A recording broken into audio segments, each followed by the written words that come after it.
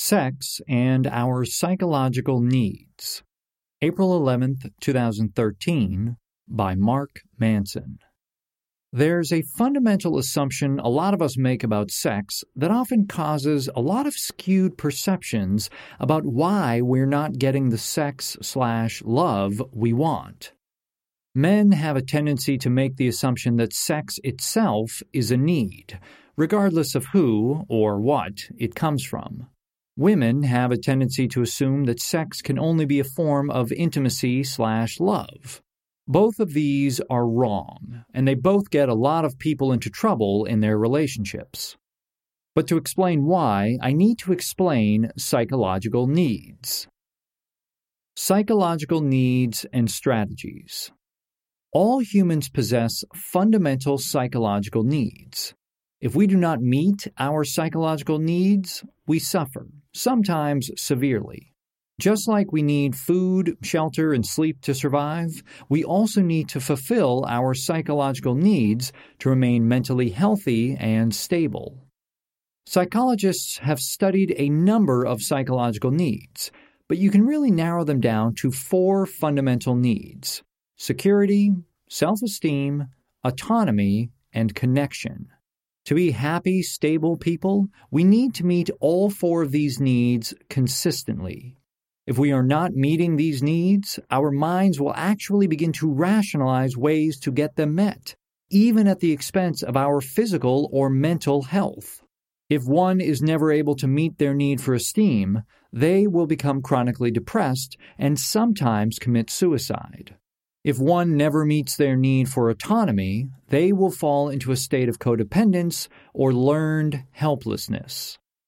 On top of psychological needs, we have psychological and social strategies to meet those needs. Some strategies are more abstract and some are obvious. For instance, sports fulfill our needs for connection, and if we win, for esteem. A healthy family unit can provide for our needs of connection, esteem, and security. Learning martial arts can fulfill our needs for security and esteem. Getting good at math to impress our teacher can fulfill our need for esteem. Experimenting with drugs can fulfill our need for autonomy and connection. So on and so on. So here's the doozy. Sex is a strategy we use to meet our psychological needs, and not a need itself. How do we know this? Because there is no evidence that celibacy or asexuality is actually physically or psychologically unhealthy. You don't die from not having enough sex. In fact, there are many health risks because of sex. One could even argue that there are psychological and health benefits from not having sex. Now, I'm not saying we shouldn't have sex. I'm the last one who should argue that. In fact, sex is great. Sex is awesome. Sex makes us happier and healthier people. I'm simply pointing out that it is not a biological/psychological need, but rather simply another drive. On the other hand, if psychological needs go unmet for long periods of time, it will absolutely fuck us up physically and psychologically. People develop neuroses, addictions, and even delusions to get their needs met. Research shows that social isolation is more harmful than alcoholism or smoking. Depression and stress are related with all sorts of terrible physical issues. No one ever killed themselves because they were too horny. They do it because of a lack of connection or self-esteem. The idea of sex as a strategy to meet psychological needs sounds weird to many because sex is also a physiological drive, like eating or sleeping. But unlike eating or sleeping, you can go your whole life without sex and not be any worse off for it. The fact is, as humans, we've actually evolved to use sex to meet our psychological needs, not our physical needs. Men and women and differing needs. Much of the mismatched understanding between men and women and sex comes from the fact that men and women usually use sex to satisfy different needs. Traditionally, a woman's best route to a secure future and healthy children was through marrying a successful man. In the past, women mainly sought sex out as a form of security. Even today, there's still a lot of appeal in a man who can provide a secure, stable environment for a woman. Women have also suffered a history of having their sexuality shamed and suppressed by society. Therefore, many of them have come to feel an inverse relationship between sex and their need for esteem. Instead, they're far more likely to use sex to seek out their need for connection, since they've been conditioned to feel bad about themselves for having sex for other reasons. Men, on the other hand, have traditionally used their sex lives as a status symbol with other men. If you're a man who sleeps with a lot of women, you're usually seen as a more successful man. Therefore, men have largely been conditioned to seek sex to fulfill their need for self-esteem. Because men and women have traditionally pursued sex to fill different psychological needs, they fail to understand each other and criticize each other for not meeting the need they want met. Men think women are being clingy and manipulative, whereas women think men are being insecure and desperate.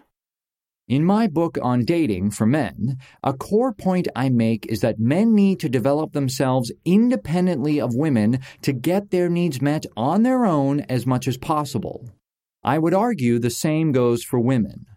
Pursuing sex to compensate for your neediness and self-esteem, or because you feel a lack of connection in your life, will only cause you to behave in unattractive ways.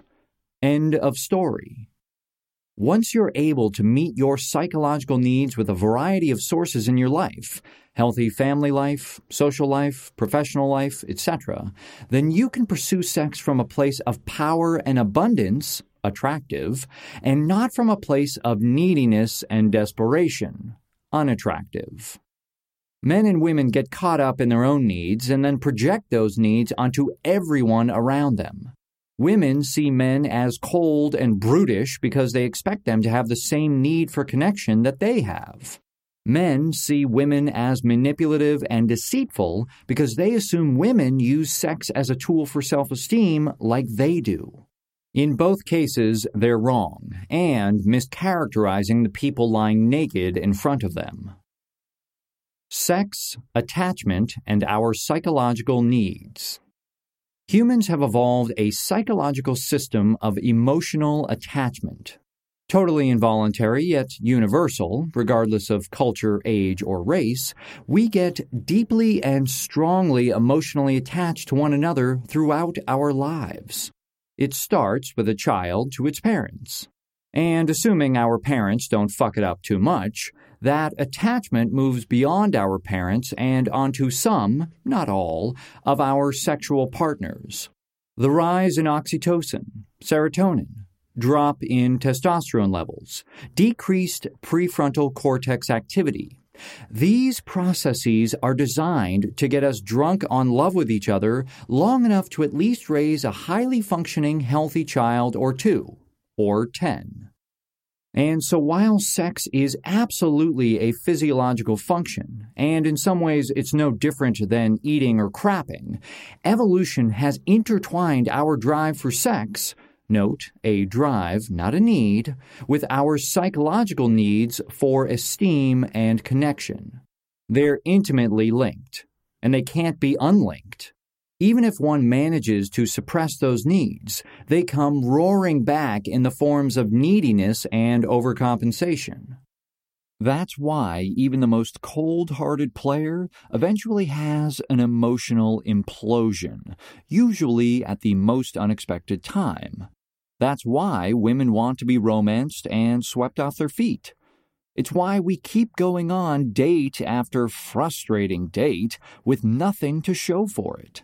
That's why overuse of pornography makes you feel like a loser, because while you're getting off, you're just reminding yourself that you're not good enough, esteem, to be loved, connection.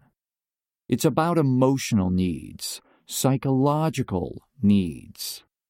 Sex is not like eating because A, you don't die without it, and B, it's inevitably an emotional experience when you have it. Nature has cleverly wired us this way, to put our psychological needs first and then use sex to fulfill them in order to trick us into sticking around and taking care of one another. Sure, we may still try to get a little something on the side now and again. And sure, when we break up and feel crappy, we may go on a little sex spree to feel good about ourselves. But that's just it. It's not about the sex, it's about how we feel about ourselves. That's the way nature made it, and it's not changing anytime soon. Have you ever wondered what the trick is to a happy and lasting relationship? If you enjoyed this article on relationships and you want to learn more, I have a free PDF that I'm offering to people. All you have to do is go to markmanson.net/relationships. It's about 20 pages, and it talks about the 3 keys to making any relationship work, making both partners happy and keeping things healthy in the process. So if you really enjoyed this audio article and you want to learn more about my work and dive a bit further, go check it out, markmanson.net/relationships.